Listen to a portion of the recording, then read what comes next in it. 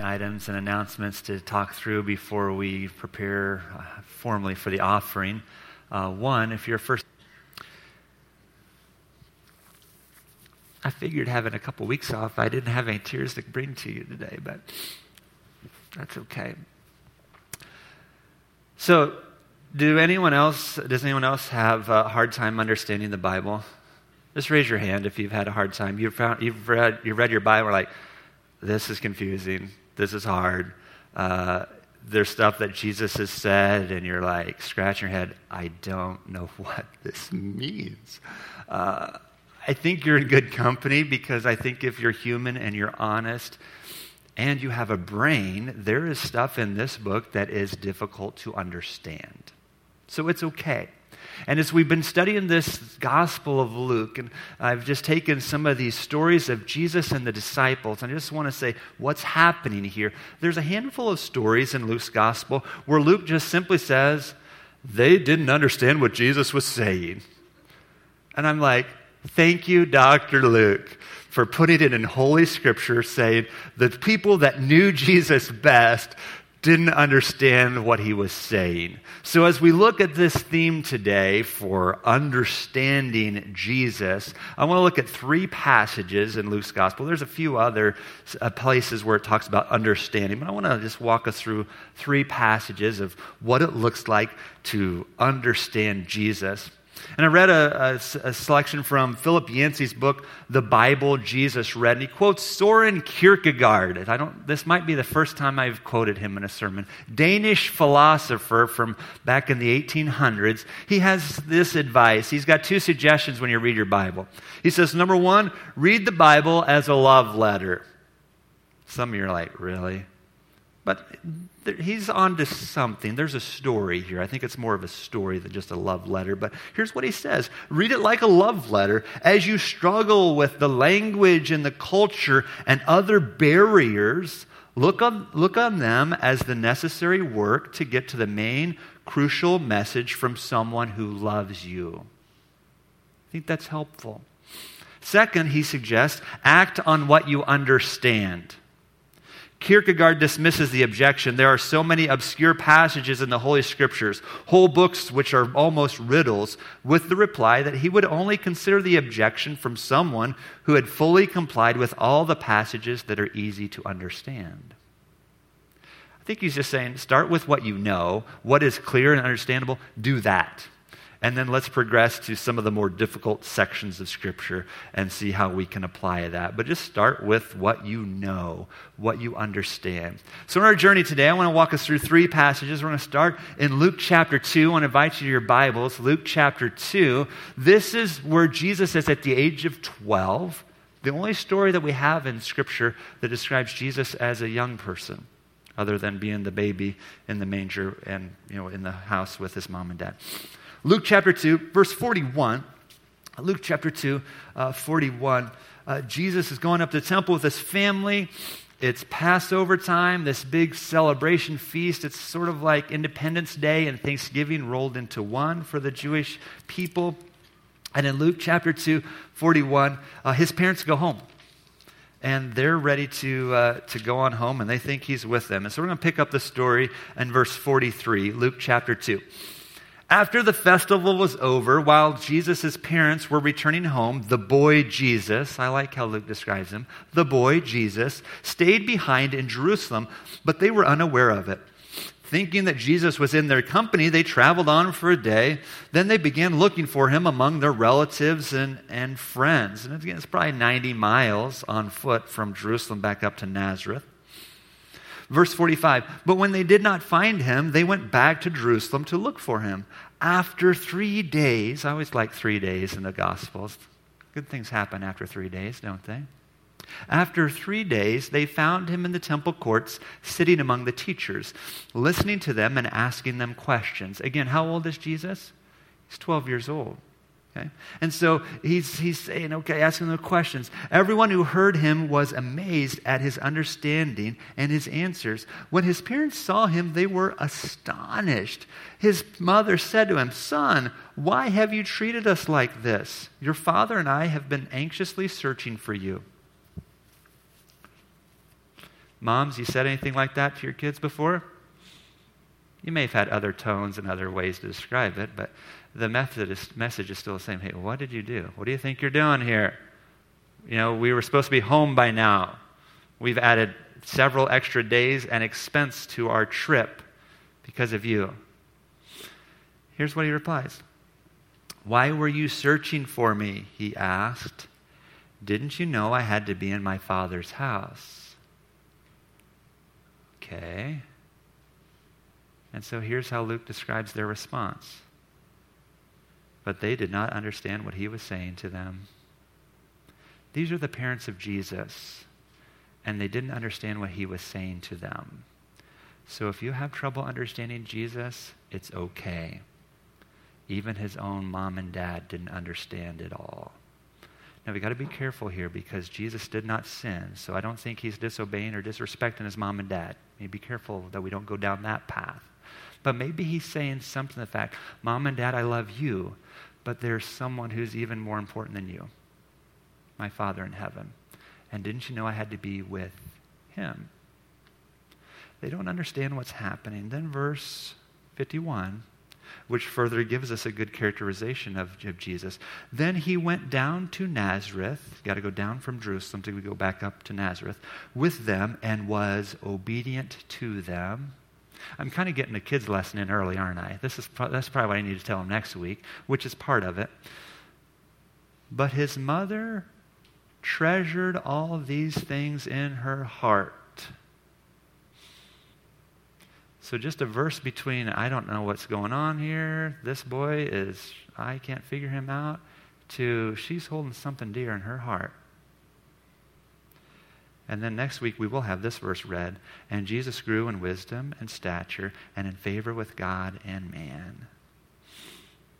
So maybe what you could take away is those times when you don't understand Jesus, maybe there's actually a moment there where you can say, okay, Jesus, I don't know what all's going on, but I'm going to let this kind of hang in here, and let's you and me just soak on this a little bit and treasure it in our heart. That seems confusing, doesn't it? But maybe that's what we should learn from Mary, because it's not the first time Mary's done this. You go back 12 years earlier, and right after the shepherds leave, you go to chapter 2, verse 19, and it said, but Mary treasured up all these things and pondered them in her heart. This could be a good, I should probably say this for Mother's Day, because I think this would be a good Mother's Day sermon, that from the birth of Jesus to age 12, which is kind of right before he becomes a man, his life is bookended by his mom holding him close to her heart. Now, you do your whole life. But there's something there that she's pondering some things. And maybe even when we don't understand it, maybe still God can move in some ways. So as we're seeking to understand some things, maybe there's just something today that you hear that you just need to kind of tuck away in your heart, ponder. Think about that. There's another story that it describes disciples of Jesus, and it's in chapter 18. So go to your Bibles, chapter 18. This is a time where Jesus is going to predict what's going to happen in Jerusalem. This will be the third of those predictions. Luke 18, 31 to 34. It's not the parents this time. It's actually the disciples, the 12. And they are going to hear some things from Jesus, and they're going to be a little bit confused. And so verse 31, Luke chapter 18, Jesus took the 12 aside and told them, we are going up to Jerusalem, and everything that is written by the prophets about the Son of Man will be fulfilled. Now this word Son of Man is Daniel 7 talk, where Jesus is going to fulfill that. The Son of Man is going to come and defeat evil. So that's one picture of what's happening the prophets are talking about. The Son of Man, what's going to be fulfilled? Maybe it's from a prophet Isaiah. Do you want to turn your Bibles to kind of the middle of your Bible, roughly? Isaiah chapter 50, verses 6 and 7. Isaiah chapter 50, verses 6 and 7. 700 years before Jesus, we have this picture of a suffering servant. Isaiah 50, verse 6 and 7. Holy Spirit speaking through Isaiah. I offered my back to those who beat me. Hold on to that word. my cheeks to those who pulled out my beard. I did not hide my face from mocking and spitting. I underlined that word. You remember that one too. We're going to see in a second. Because the sovereign Lord helps me, I will not be disgraced. Therefore have I set my face like flint, like a rock. And I know I will not be put to shame. So we've got beating, we got spitting, and we got a face that's set strong like flint, which Luke's gospel tells us in Luke 9:51-52 that Jesus resolutely set his face to Jerusalem. And what's going to await Jerusalem? What's going to await him in Jerusalem? He's getting ready to tell you. Go back to Luke 18:32. So we're going up to Jerusalem. Everything written in the prophets, the Son of Man will be fulfilled. Verse 32, he will be delivered over to the Gentiles. They will mock him. They will insult him. They will spit on him. They will flog him. And they will kill him. Those same two words, flog and spit, Isaiah 50. Beat, spit. On the third day he will rise again. 7 different things that he's describing. The first 6 are going to be pretty painful. Number 7 is going to be where he rises victorious over evil. Need that. I forgot to bring that. We were listening to the sermon last week online. It's kind of nice to be able to have that. Again, hello to those who are out on Facebook and YouTube today. Last Sunday we were coming home, listening to the sermon, and Tommy Ewald was preaching. I'm thankful for his partnership in the gospel, and he was describing some of what happened to Jesus. You remember the story, and it talked about how he would be scourged or flogged. And my 9-year-old said, "What's that mean, Dad?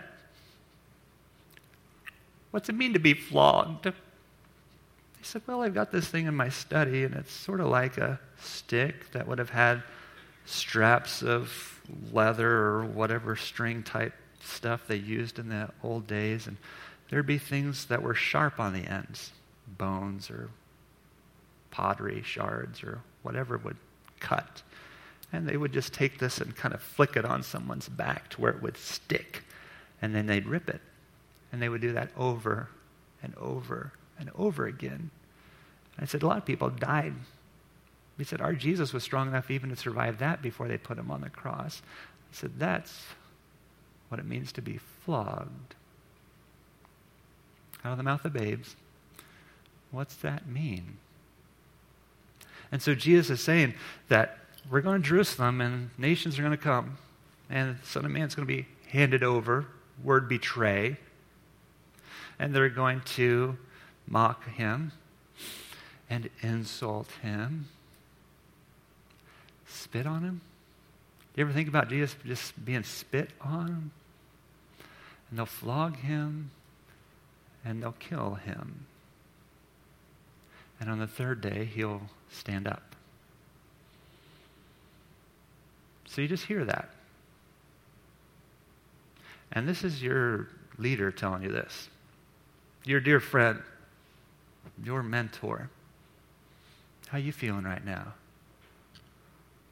I don't know if I went in on this story. I might be turning back on this one. Here's how they respond. Now, this is not the first time Jesus has said this to them. Verse 34, the disciples did not understand any of this. Its meaning was hidden from them. They did not know what he was talking about. The word did not know is where we get our word agnostic. They didn't know. There's no knowing. We don't understand this, Jesus. The meaning was hidden from them. Does that mean that, is God kind of holding down the curtain a little bit for a season? Could be. That's one of the reasons he talked about in parables from Luke chapter 8, that though seeing they may not see or understand. Could there be some evil things happening that's kind of clouding the vision? We're not so sure, but there's spiritual things happening. It sounds a little bit like how Pharaoh's heart was hardened in the Old Testament. Its meaning was hidden from them. They didn't understand. They didn't know what he was talking about. Jesus will rock your world. And there's some times where he says some stuff and you just don't get it. And maybe we have this picture of Jesus in our brains, and And then we hear stuff like this, and we're like, I can't fathom that. That just does not fit in my box for Jesus. And so maybe that's what's happened to the disciples. They're like, no, we're supposed to go to Rome, and we're supposed to have a victory parade. And I don't know what they were thinking, but this wasn't computing for them. They weren't understanding what was supposed to happen. And so maybe you have those moments with Jesus. You're like, I just don't understand what you've got going on right now. If that's you, you're in good company. The disciples had trouble understanding Jesus too.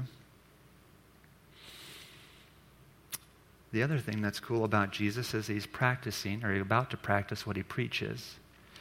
Because in Luke chapter 6, verse 29, Luke 6:29, Jesus gives some challenging words. It's the Sermon on the Level place there in Luke's gospel. And so in Luke chapter 6, verse 29, he says, if someone slaps you on one cheek, turn to them the other also. If someone takes your coat, do not withhold your shirt from them. Son of Man's going to go, be handed over to Gentiles. They're going to insult him. They're going to mock him. They're going to spit on him. We don't have a picture of Jesus just rising up and clocking them, do we? I mean, that'd be kind of nice, wouldn't it? Just, Jesus, why don't you just show him who's boss? But he's like, no, we're just going to take it. We had a trip just recently. We got to go down through Little Rock, Arkansas. And my daughter, Grace, she's asked if we could go through Little Rock to Central High School, to the National Historic Site for the Little Rock Nine. Do you know this story? The Little Rock Nine, 1957. Some of you are old enough to remember this. A lot of us, maybe not so. 1957, Brown versus Topeka Board of Education had been passed a little bit earlier to integrate the schools. And Central High School was the largest high school at the time, a little slow to integrate. And there were 9 African-American students that wanted to attend high school there. It became a flashpoint. It became a mob scene. President Eisenhower had to call in federal troops to provide safe passage for these students to attend school. It was a major thing. And we got to go, there's a National Historic Site just catty corner from the school that is still running, still active school today. And we were walking through some of this display. And one of the displays caught my attention. It was about the sit-ins. The sit-ins. You remember this? Some of the...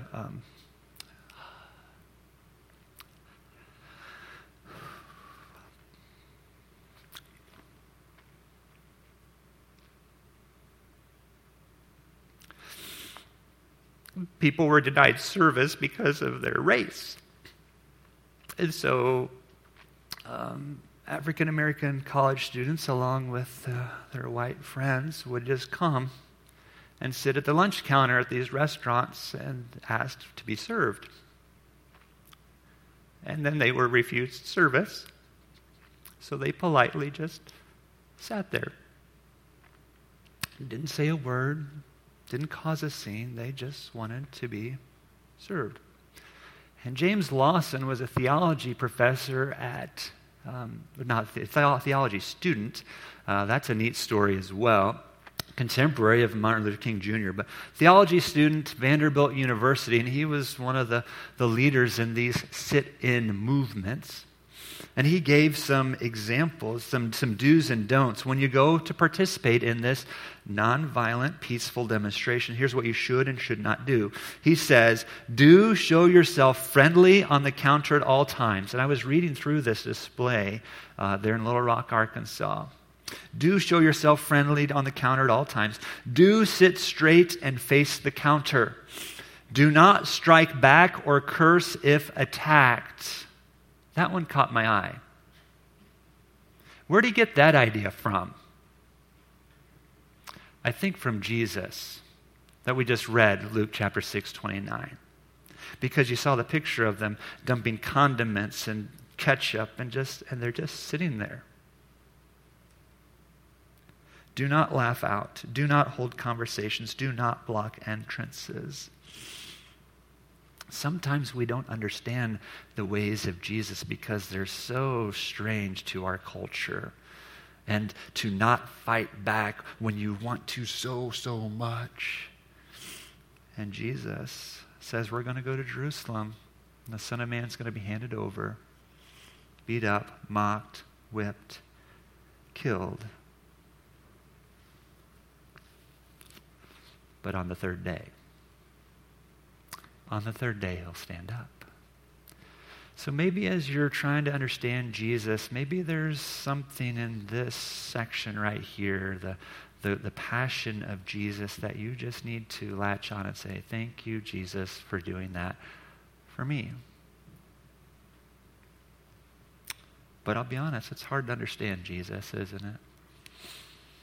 But the third day comes, and we get to have another story about people and understanding on this side of Easter. And I invite you to Luke's Gospel to chapter 24. Luke chapter 24. And Tom mentioned how that Jesus showed up on that road to Emmaus with those two followers. And they thought they understood it all, but Jesus was able to clarify that. And Jesus shows up with the disciples there. I'm looking at about verse 36 now of Luke 24. And while they were still talking about this, Jesus stands up with them. Peace to you. He offers them his proof that he's alive. They think he's a ghost. He's like, touch my hands, feel my feet. He's like, you got something to eat? He eats a piece of fish right there in front of him. I think that's so cool. I still think we should have Easter fish fries. I just think we should. That's what Jesus had on Easter Sunday, it looked like. And so he's like, can I have a piece of fish? He took it and ate it in their presence.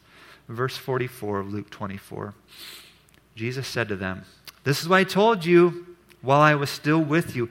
Everything must be fulfilled that is written about me in the law of Moses, the prophets, and the Psalms.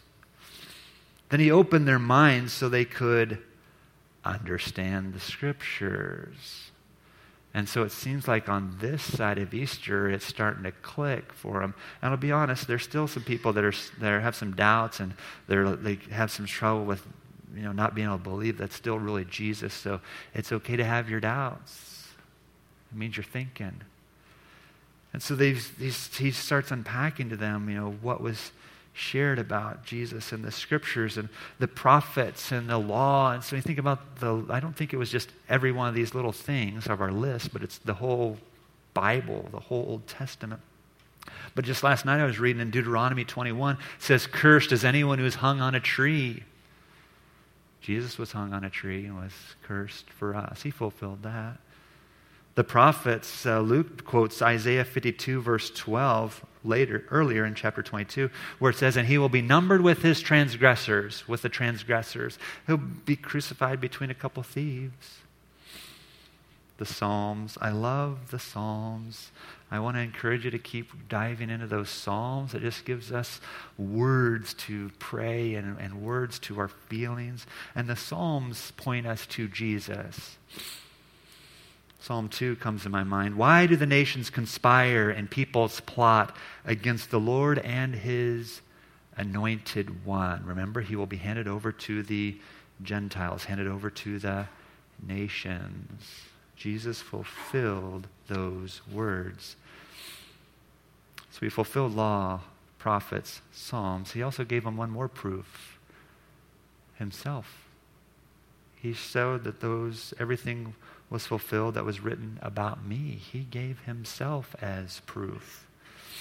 I was listening to a Bible Project podcast just a couple weeks ago. And the Bible Project, it's really helpful if you're interested in digging deeper into your studies with Jesus. And talks about how encountering the Bible and can we trust the Bible. And they were saying, and I don't think this is very scientific, it's just like the vast majority, but he said 9 out of 10 people, most people that start reading their Bible is because they had an encounter with someone who loved Jesus. And the reason you start reading this book is because you're captured by Jesus. There's something about Jesus or a group of Jesus followers that's piqued your interest. Maybe it's moms, dads, maybe it's friends, coworkers, but there's something about Jesus that prompts you to get into this book. I think a clear picture of who Jesus is helps us understand who he is. A clear picture of Jesus helps us understand who he is. A couple years ago, we were at home for quite a while. Maybe you were too. And we were doing a puzzle. The largest puzzle I think I'd ever participated in. Beth got a 2,000-piece puzzle. You ever put a 2,000-piece puzzle together? We had to find a bigger table. And it was a Disney Pixar movie puzzle. It might have looked like this. I'm not 100% sure, but it was something similar to this puzzle. And I don't know how you do puzzles, but the way we do puzzles is you do the border first. Is that how you do the puzzle? You start with the outline, the border, okay? But once you have the outline, it's still, you're kind of looking at the box quite a bit, aren't you? The picture or whatever. And it's just hard to figure out where all this fits. But you got to start somewhere. You get your framework. I think following Jesus is a lot like putting a puzzle together. You got to have a framework. And that framework is really two questions. Who is Jesus? And did he rise from the dead? That's what our faith boils down to. And it's what Jesus said. Here's who I am. I'm going to die. I will raise to life. And so that's kind of your framework, I think, your border. Who is Jesus? Did he rise from the dead? And then as you start putting more things together, it starts getting clearer, doesn't it? And the longer we follow Jesus and the more time we get into God's Word, it starts to come into focus a little bit better. And so this second picture kind of shows what this might look like. You've got some pieces and there's still some missing pieces, but eventually you can get a clearer picture of who Jesus is. Following Jesus is hard. There's a lot of things we will never have figured out on this side of the new heaven, new earth. But I'm confident we stay in his word. But you look to whose word it is. It's all about Jesus. He will help us. So I encourage you, think about Mary. Is there something you need to ponder in your heart this week? Think about the disciples. Is there something about the passion that we need to center in on? Or is there something about Jesus standing up, raising from the dead, and the whole of Scriptures that points to his fulfillment? I think if we can put some of those pieces together this week, just pick one or two, it'll start giving us a clearer picture of who Jesus is, and we can understand better about what he wants from us and how we can walk better with him. Let's pray. King Jesus, we thank you for this time. I thank you for Luke's honesty, that there were a lot of people that just didn't understand. And yet, you didn't give up on them. You don't give up on us. And they can still keep growing in their walk with Jesus. So I pray you would help us to grow in our understanding. Help us to live with confidence in these days ahead. Lord, I want to pray for your protection and for your Holy Spirit to lead, and just help us put hands and feet to this message today for your glory. May we walk with you. Thank you, thank you, thank you. Amen. Please join us.